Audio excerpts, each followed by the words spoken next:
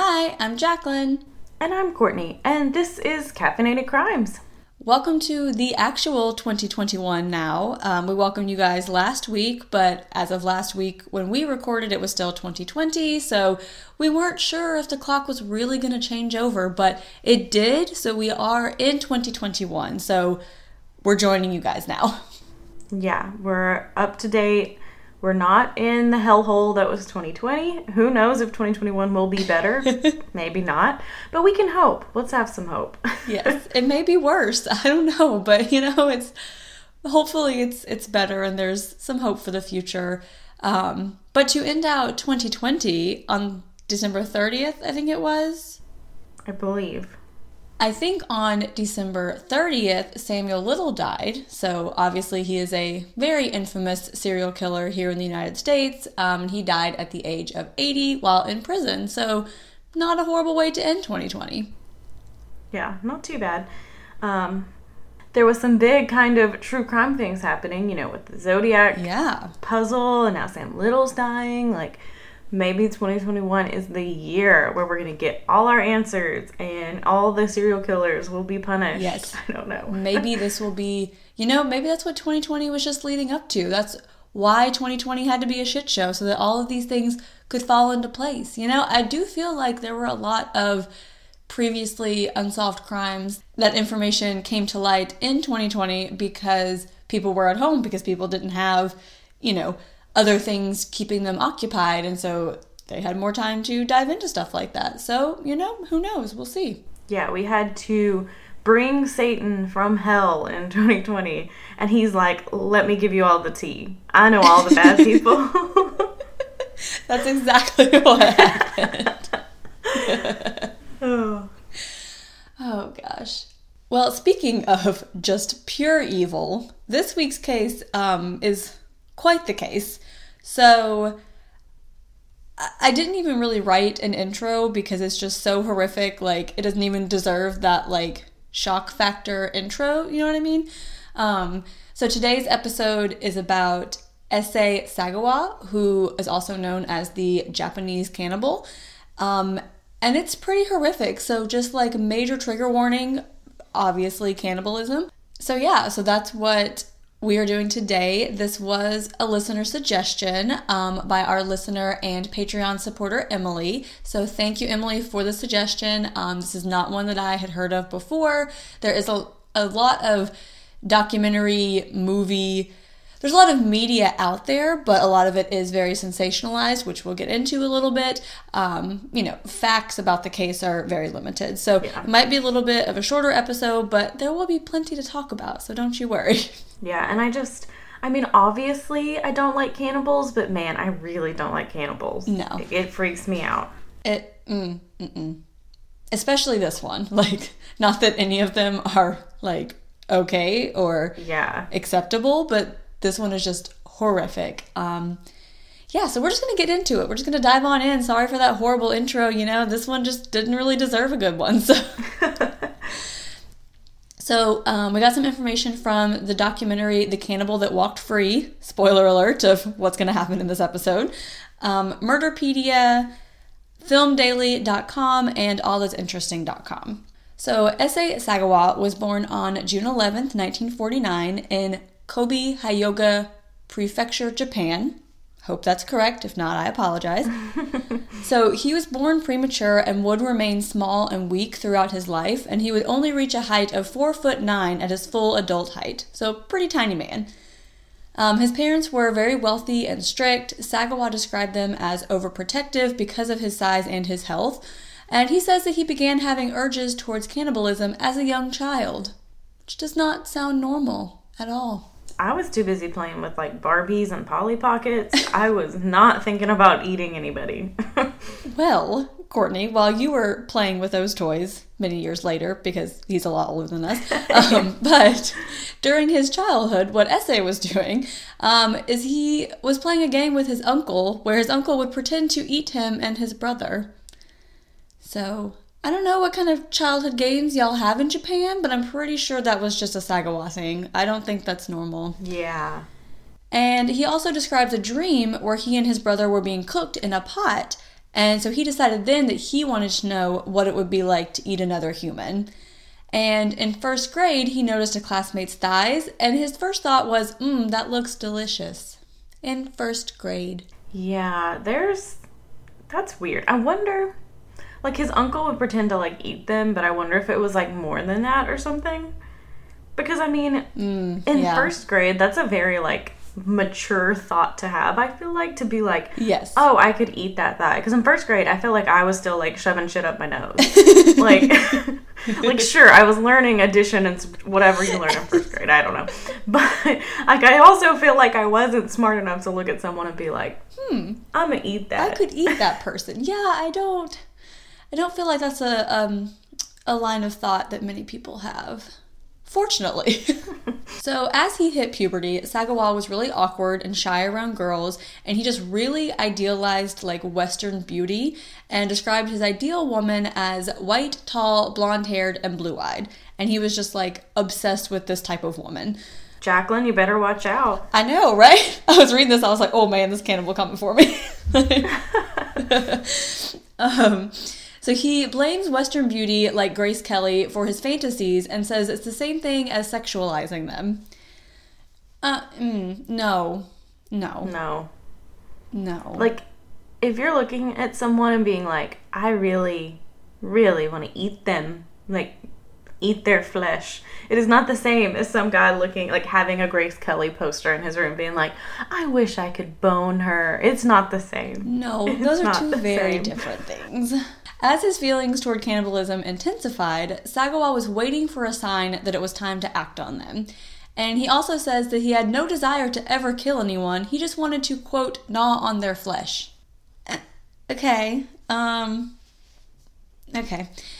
So, when he was 23, he was living in Tokyo with his parents when a German girl moved into his neighborhood. And she just met all of his criteria for the perfect woman. Again, he had no intentions of killing her, supposedly, but he wanted to eat a piece of her butt, specifically. Sir, leave my butt alone. Leave women's butts alone. So he put on a rubber Frankenstein mask and carried an umbrella to enter her room through her window. And in the process, he bumped against her and woke her up, so she immediately began screaming, and he tried to run away, but she was bigger and stronger, and so she grabbed him and held him while she called police, which is just so funny that she's just like, oh no, little man, you are not getting away. Get back here. Stay right here. So he was arrested for attempted rape, but the charges were dropped after his father paid off the girl. Again, he came from a very wealthy family, so his dad's like, look, I'll just give you some money to make this go away, because he didn't actually do anything. Obviously, he would have if he could have. Yeah. But I guess in her mind, it's like, oh, okay, I can get this large sum of money, or I can go to court for possibly having the potential to be traumatized, if that makes sense. Yeah, and also, I mean, this only would have been, what, like the 60s, early 70s, and we also know, like, attempted rape, all that wasn't taken as seriously. I don't really know about in Japan, but I know about in America, it just wasn't taken as serious as it is today. Exactly. So at this time, a doctor did determine that Sagawa was very dangerous, but, you know, there was no treatment or any attempt to get him help. So 5 years later, Sagawa moved to Paris to study a doctorate in literature at the Sorbonne University. I hope I pronounced that correctly. I studied French, so I should have, but, you know, no guarantees. So he would bring sex workers home almost every night and try to shoot them from behind, but he clearly failed because he did not do this more than once that we know of. And he said it became less about wanting to eat them, but more of an obsession with the idea that he just simply had to carry out this ritual of killing a girl no matter what. So this is just like this obsession now that he is fantasizing about all the time. Yeah. And eventually he found the woman that he believed would be the perfect choice. So Sagawa was immediately attracted to 25-year-old Dutch student Renee Hartevelt, and he thought that she was just beautiful, and she was one of the few students who actually attempted to talk to him and included him in outings, which just infuriates me because I'm like, this one person, and I feel like this happens a lot in cases like this, where you're like an outcast and you don't have any friends, and one person attempts to be nice to you, and then you murder them. Like, yeah. It's like preying on, like, people's, like, kindness. I mean, that's what Ted Bundy did, you know? He pretended to be injured. So people who are kind and want to help people are the ones, like, he would target. And it's just, it sucks because, you know, she's just trying to be a good person and include you. Yeah. And you're a dick. Exactly. So great. So after she invited him out with some other friends, he decided that he must kill and eat her. He just had such a fantastic time out on this quote-unquote date. I mean, it wasn't really a date. It was just some friends hanging out. But you know how when you get home from a date and you're like, man, that was a great time. Like, I really must eat this girl? No, that's not where your brain should ever go. She was so nice and so pretty, and we really got along. Only rational thing to do from here is to eat her. Yeah, what else would I do? Second date? No. So he spent the next few weeks planning this and building a relationship with her. So he would invite her over for dinner frequently to, like, attempt to gain her trust, and she also began helping him with his German. And he had attempted to kill her once, but it was unsuccessful. So basically, he had her where her back was turned to him, and he shot, and the gun misfired. So, but he didn't take this as a sign to give up, but rather to try harder. Yeah, he wasn't like, this is a sign that maybe I shouldn't do it. He was like, this is a sign I gotta try harder. Yep, gotta do it again. You know, when you don't meet your goals, you just gotta keep going until you do. Ugh. I really wanted to run a mile in like 8 minutes, and I only did like 9. I gotta try harder. Gotta try again. Yep. So on June 11th, 1981, which was his 32nd birthday, Sagawa invited Renee to dinner at his apartment to discuss German poetry. So he asked her to read a poem in German so that he could record her speaking fluently so it would, like, help him later with the poem. So Sagawa had her sit at his desk to read the poem, which the poem was about cannibalism. Just FYI. Which is, like, eerie. Yeah. Ugh. So then, while she was reading it, and while he's recording this whole thing on his tape recorder, he approaches her from behind and shoots her in the neck with a rifle. So Sagawa claims that he fainted after shooting her, but then when he awoke, he was determined to continue with his plan of eating her. So clearly he's like, oh my god, I just killed somebody, but still gotta follow through with this whole eating thing because that was my plan. And he also claims that he thought about calling an ambulance, but he wanted to continue the plan that he waited 32 years for. He's like, nope, I can't. I gotta go through with this. Yeah, he's like, should I help her? I can't. I feel like I just imagine him with, like, an angel and a devil on both shoulders and being like, oh, do it. No, call an ambulance. No, do this. No, do that. Like, that is what I imagine him, like, how he talks. Absolutely. To be, like, his little angels on his shoulder telling him what to do, fighting it's over like, it. Because clearly he recognizes that this isn't okay. You know, that's the thing, too, is, like, it's not like he... And we'll get into his quote-unquote mental illness or not later, but it's not like he's talking about... I just had to do this and I couldn't control my urges and I had... Like, he's acknowledging that, like, this is wrong and he shouldn't do it, you know? Yeah. So, as a small and weak man, as we mentioned, and we'll continue to mention because he's a piece of shit, so that should be repeated over and over, Sagawa said that he picked Renee because of her health and beauty and he wanted to, quote, absorb her energy. So now that Renee was dead, he raped her corpse and then proceeded to spend the next couple of days slowly eating her body in his apartment. And in the documentary, he describes in very graphic detail what it was like cutting into and eating her body. So, again, that was called The Cannibal That Walked Free. If you guys are interested in watching that and hearing him talk about it, we're not going to talk about it here because... that never needs to be repeated ever, but if you have a morbid curiosity... And it'll scar you, because he compares it to, like, food that you actually should eat, and it's not fun. So ultimately, he says his only regret is that he didn't eat her while alive. Okay, and he said, quote, what I truly wish was to eat her living flesh. Nobody believed me, but my ultimate intention was to eat her, not necessarily to kill her. And he also calls this need, quote, simply a fetish.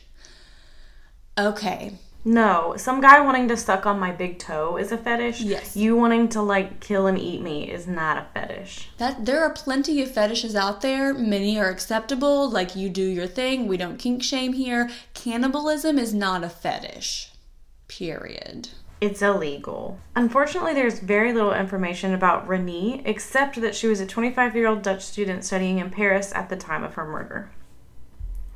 So, on June 13th, he put what was left of her body in 2 suitcases and hailed a cab to a remote lake in a park. And he was struggling with these heavy suitcases, because remember, he's small and weak. And onlookers began to take notice. So, he left the suitcases by a bench and just took off. And so a man obviously saw him do this because this is probably a busy park. Yeah. And so the guy's like, I'll go check out these suitcases. And as soon as he opened them, he began to scream, naturally. Obviously. And so they called police and they arrived within minutes and an autopsy was completed, but her body was too badly mutilated to identify. And the autopsy showed evidence of the post-mortem sexual assault, and the skin and other body parts were missing. So the witness who found the body described the man to the police as a small Asian man, so they began a manhunt for him. I'm not laughing at the small Asian man, just the fact that we have to point out that he was a small, weak man at every point possible. Yes. So don't forget he was very small. Small. Tiny little weak man, in case you forgot. Just to remind you. Tiny little small. So the cab driver contacted police and told them he took a man who fit that description to the lake that night. And he remembers him because he was surprised to be taking someone with suitcases to a park instead of a train station. Because I'm assuming these are 2 pretty large suitcases. Yeah. So. Okay. Yeah, so, it's like. We never give advice here on how to murder and get away with it, but. We do all the time. What are you talking about? True. But if you're going to dispose of a body in a suitcase at a lake, maybe don't take a cab because. What? Yeah. Like, why would you do that? And my thing is, you show up and you're struggling with these suitcases and people see you and I'm like, why do you just leave the suitcases? Yeah. Like, why wouldn't you take them with you or something? Like, I don't know. Like, his whole thought process is just crazy. Yeah. I don't understand. So, police track down the man and eventually they do arrest S.A. outside of his apartment 2 days after Renee's body was discovered. So he immediately confessed to killing Renee inside his apartment. And so police were shocked when they entered his apartment because they just found body parts everywhere. Just like all over the apartment, including in his freezer. Yep. And leftovers on a plate like with condiments. So I guess he was using some seasoning. So this did indicate he had engaged in cannibalism after killing her. He had also recorded the murder, like the audio of the murder on tape, and had an array of photos of her body as he cut and ate her for 2 days. Yeah, like... So he was just having like a little personal photo session, I guess? Yeah, the police said it was just like a photo progression of the murder, and as he slowly cut away and ate her body, like he took pictures of her body after like every time that he made a new cut on it. Think of the poor PTSD for those officers. Right? Oh, Lord. Having to look at that, like, ooh.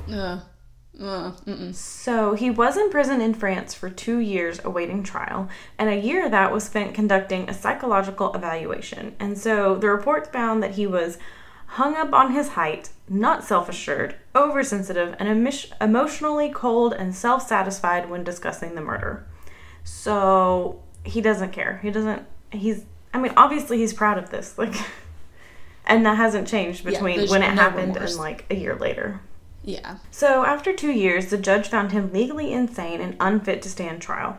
So Daddy comes in again with his money and hires an expensive lawyer who claimed that the French hospital did nothing to treat him, and then he should be sent to Japan where he'd be hospitalized and treated. So French officials are like, you know what? You're right. Go ahead, go to Japan. One condition, you can never return to France. Like, please don't ever come back here. Yeah, they're like, you know what, go ahead and take him. We don't want to deal with him. You can never return. You are banned from France. So he goes back to Japan, and in Japan he was evaluated in a mental hospital and found to be sane but evil. Which is not really what you want to be found.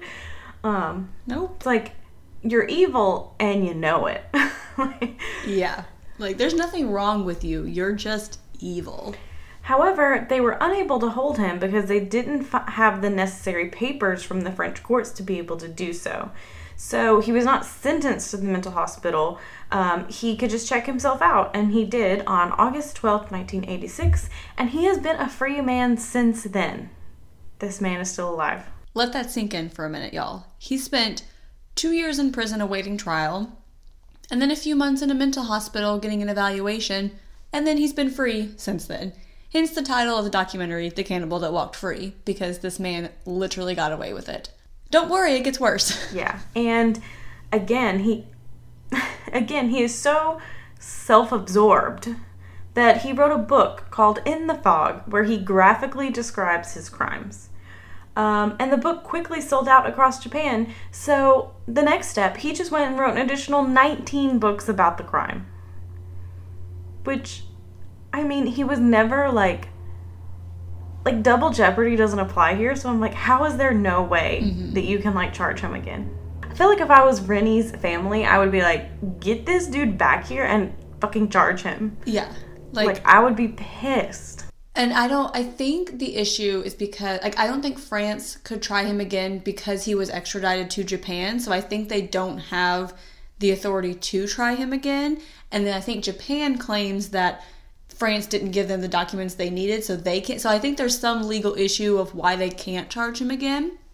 But also, like, this man is profiting off of these crimes. Like, he is writing these books and making this money because, as we talked about before, in the United States, we have what are called Son of Sam laws, where you cannot profit off of your own crimes. So you cannot write a book, make a movie, whatever, and make money describing a criminal act that you yourself did. But clearly Japan does not have that law because this man is making money off of this, which is, I don't know what's most disgusting about this case. Yeah, at least at the time when the book came out. I don't know when he wrote that book. Yeah. In the 80s or whatever. And I'm just like, send the paperwork. Right? Like, there's nothing that can be done here, guys. You don't have a fax machine? Nothing? Okay. So he later became a columnist, a guest speaker, commentator, a restaurant reviewer, I bet he's real big on Yelp, porn star, and filmmaker. So, which I'm not gonna lie, I'm a little interested because he's so short. Is everything short? Probably. We did say. I'm not gonna look to find out, but if you somehow know, let me know. We did say he is a very tiny, weak man. I'm sure that applies everywhere. Yes. He became infamous across Japan, and he's become an anti-hero as the man who ate the beautiful Western woman. So. And in the documentary, they interviewed this man who talked about how in Japanese culture, like, Western women are seen as, like, untouchable. Like, they're just, like, this, like, ideal beauty that, like they just have these qualities that are like, oh, well, these Japanese people can never be with them. So he became this anti-hero because it's like, not only were you with her, like, you, like, dominated her and ate her. And so, like, people enjoyed this about him. Like, don't love that. No. Don't love that. Also, I feel like we should just make a compilation of all of the noises that have come out of my mouth during this episode because there's been a lot of them.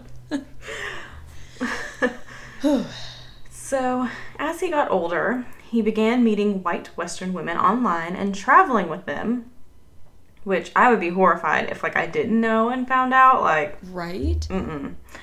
And in the documentary, he shows off his many photos of himself with these women, and he claims all of these women in the photos are alive and well, but this cannot be confirmed.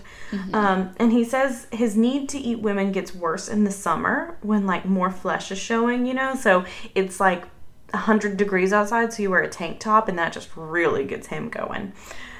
So, and, like, in the All That's Interesting article, I guess, like, on the way to this interview where he's quoted, he'd seen a girl on the train station with a nice butt that he just really wanted to eat.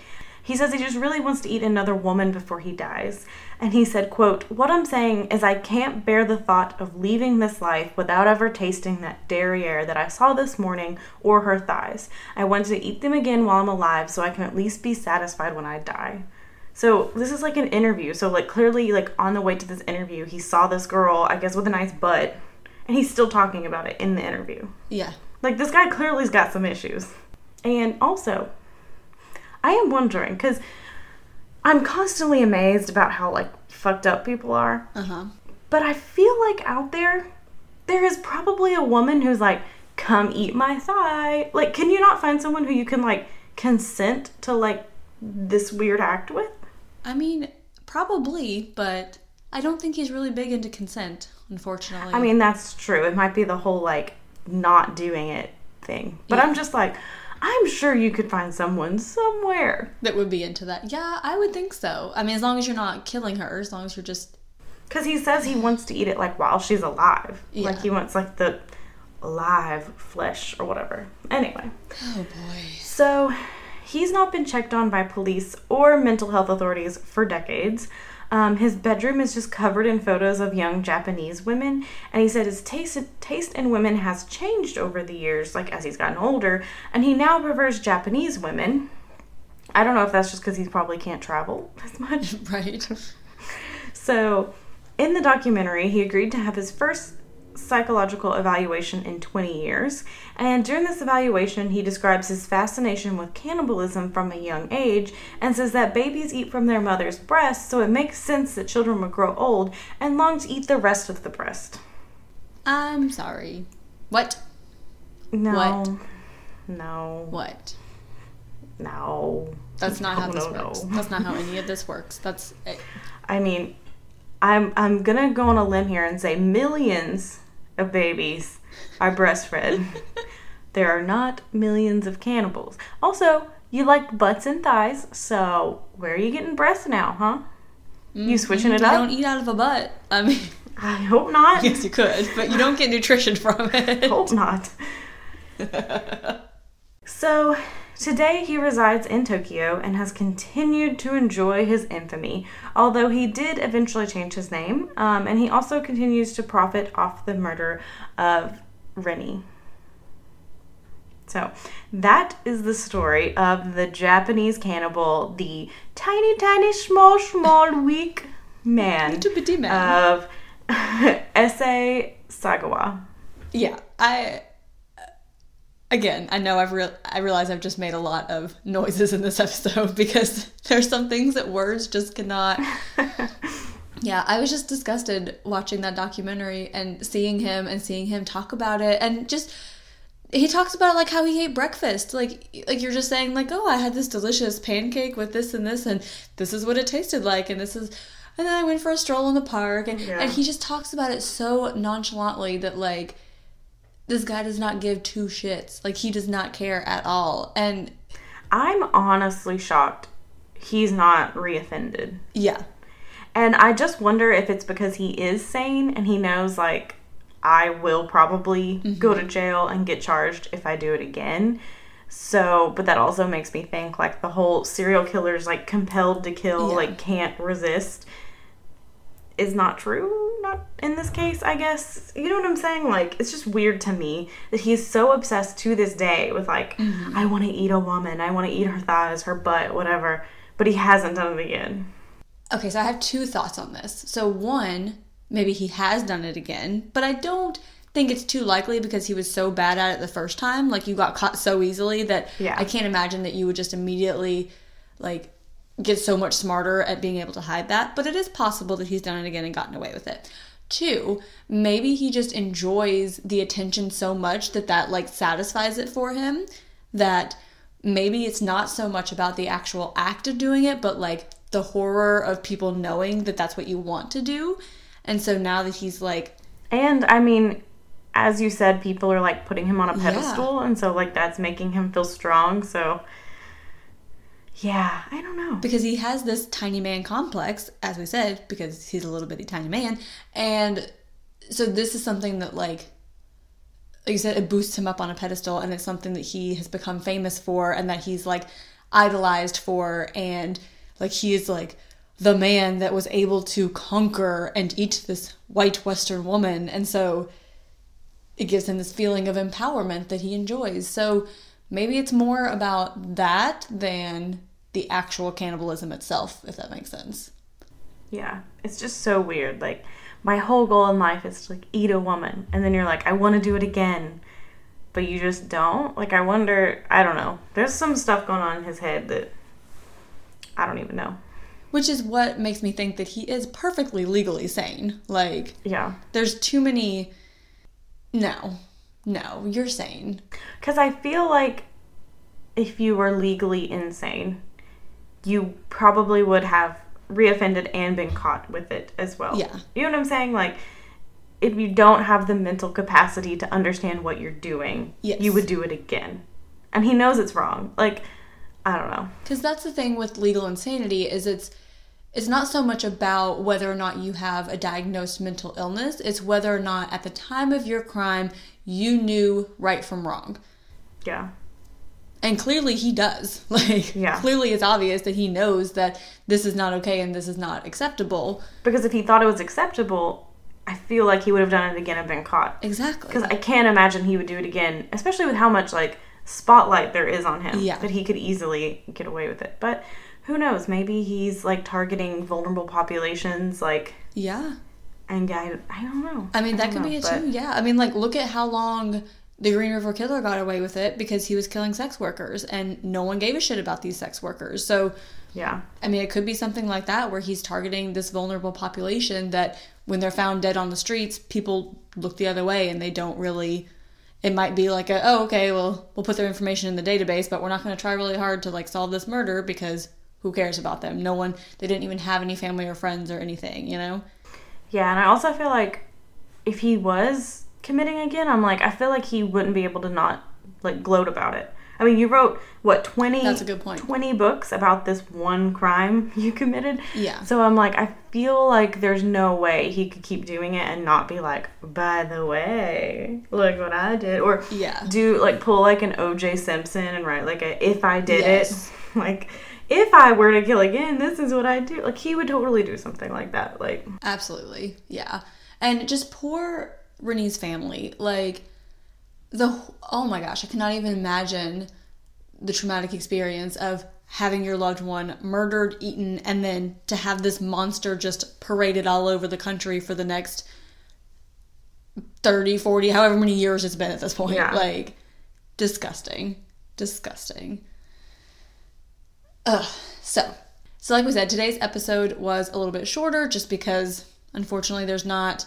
I mean, I guess fortunately, because we're not going to give you those gross details, but unfortunately there's nothing more about Renee to talk about who she was as a person, which we really hate not being able to do that, but I tried really hard, and if you guys know information about her, please let us know. We would love to do an update, even if it's just a couple of minutes, just talking about who she was, but we couldn't find anything. But, Courtney, what is your perk of the week? Okay, my perk of the week, so... This is like our first episode back recording from like our little break we took, which was much needed.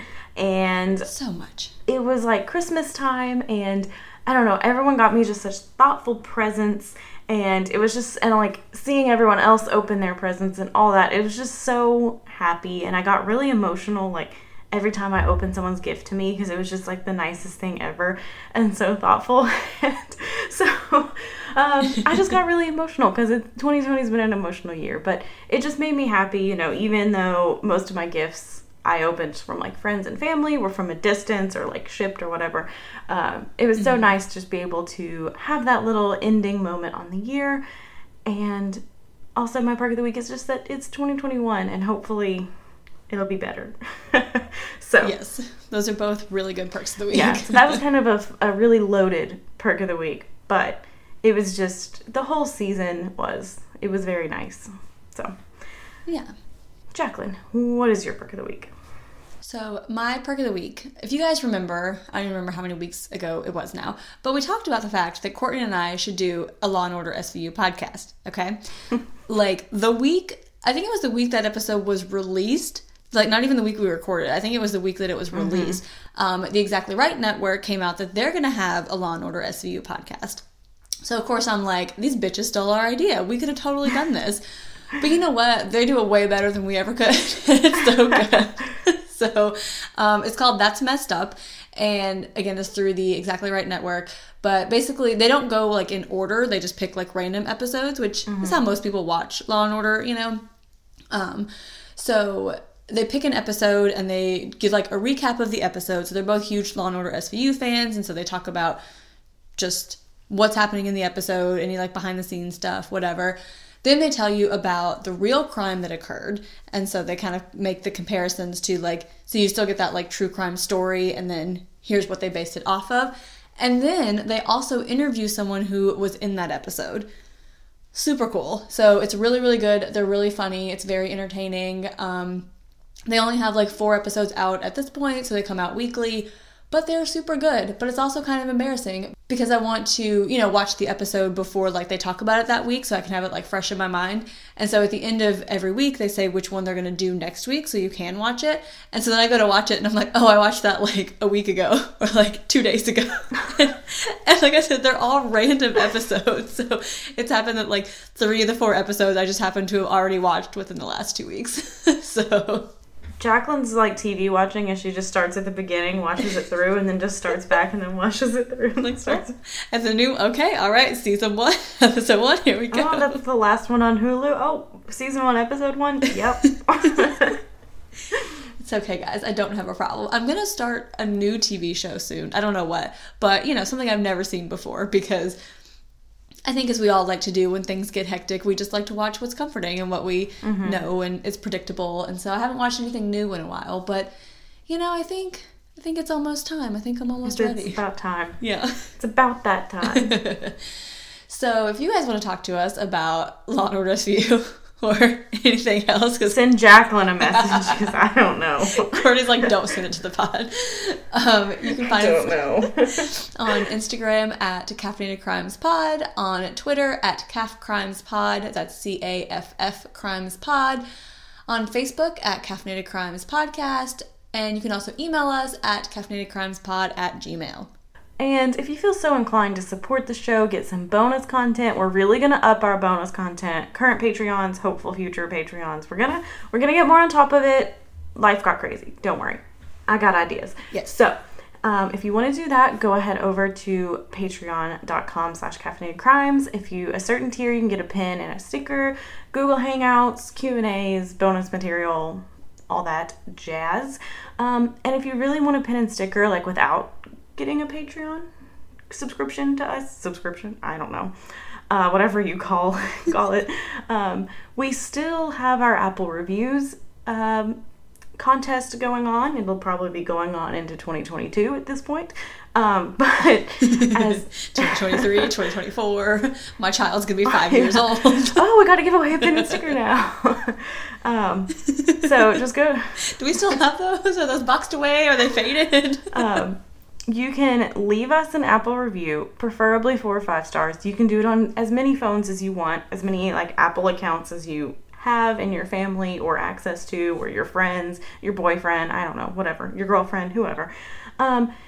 Give us a review. Just leave some indicator that it's you, or send us a message like showing that it's your review. And then once we get to 50, we will pick a winner, and you'll get a pin, a sticker, and a $10 gift card to the coffee shop of your choice. Also, Courtney and I have not discussed this prior to right now, so we may edit this out if Courtney says no. If you guys want a sticker and a pin without doing those things, maybe you can just like buy them. I don't know. We don't have prices set, but if that's something that you guys would be interested in, message us and let us know, and we can see if that's something. We do have a lot of pins. So, yeah, if you guys would want that, and if you guys ever want to buy, like, any kind of merchandise, we could set that up, too. Like, my sister's the one who made our logo. She's made us a few shirts, and a few of our family members a few shirts. So, yeah, I'm sure we could set something like that up and figure it out. But, yeah, so if you would be interested in that, contact us at those things we said before. Yeah, so we're not going to, put up anything on, like, a website. We're not going to put anything together just because we don't know what the interest would be. So just let us know personally if there's something that you would like, and we'll see if we can make that happen. So, yeah. Yeah, definitely. I mean, whatever you guys want, we're here to please. Yes. But in the meantime, go have a cup of coffee. And don't commit a crime.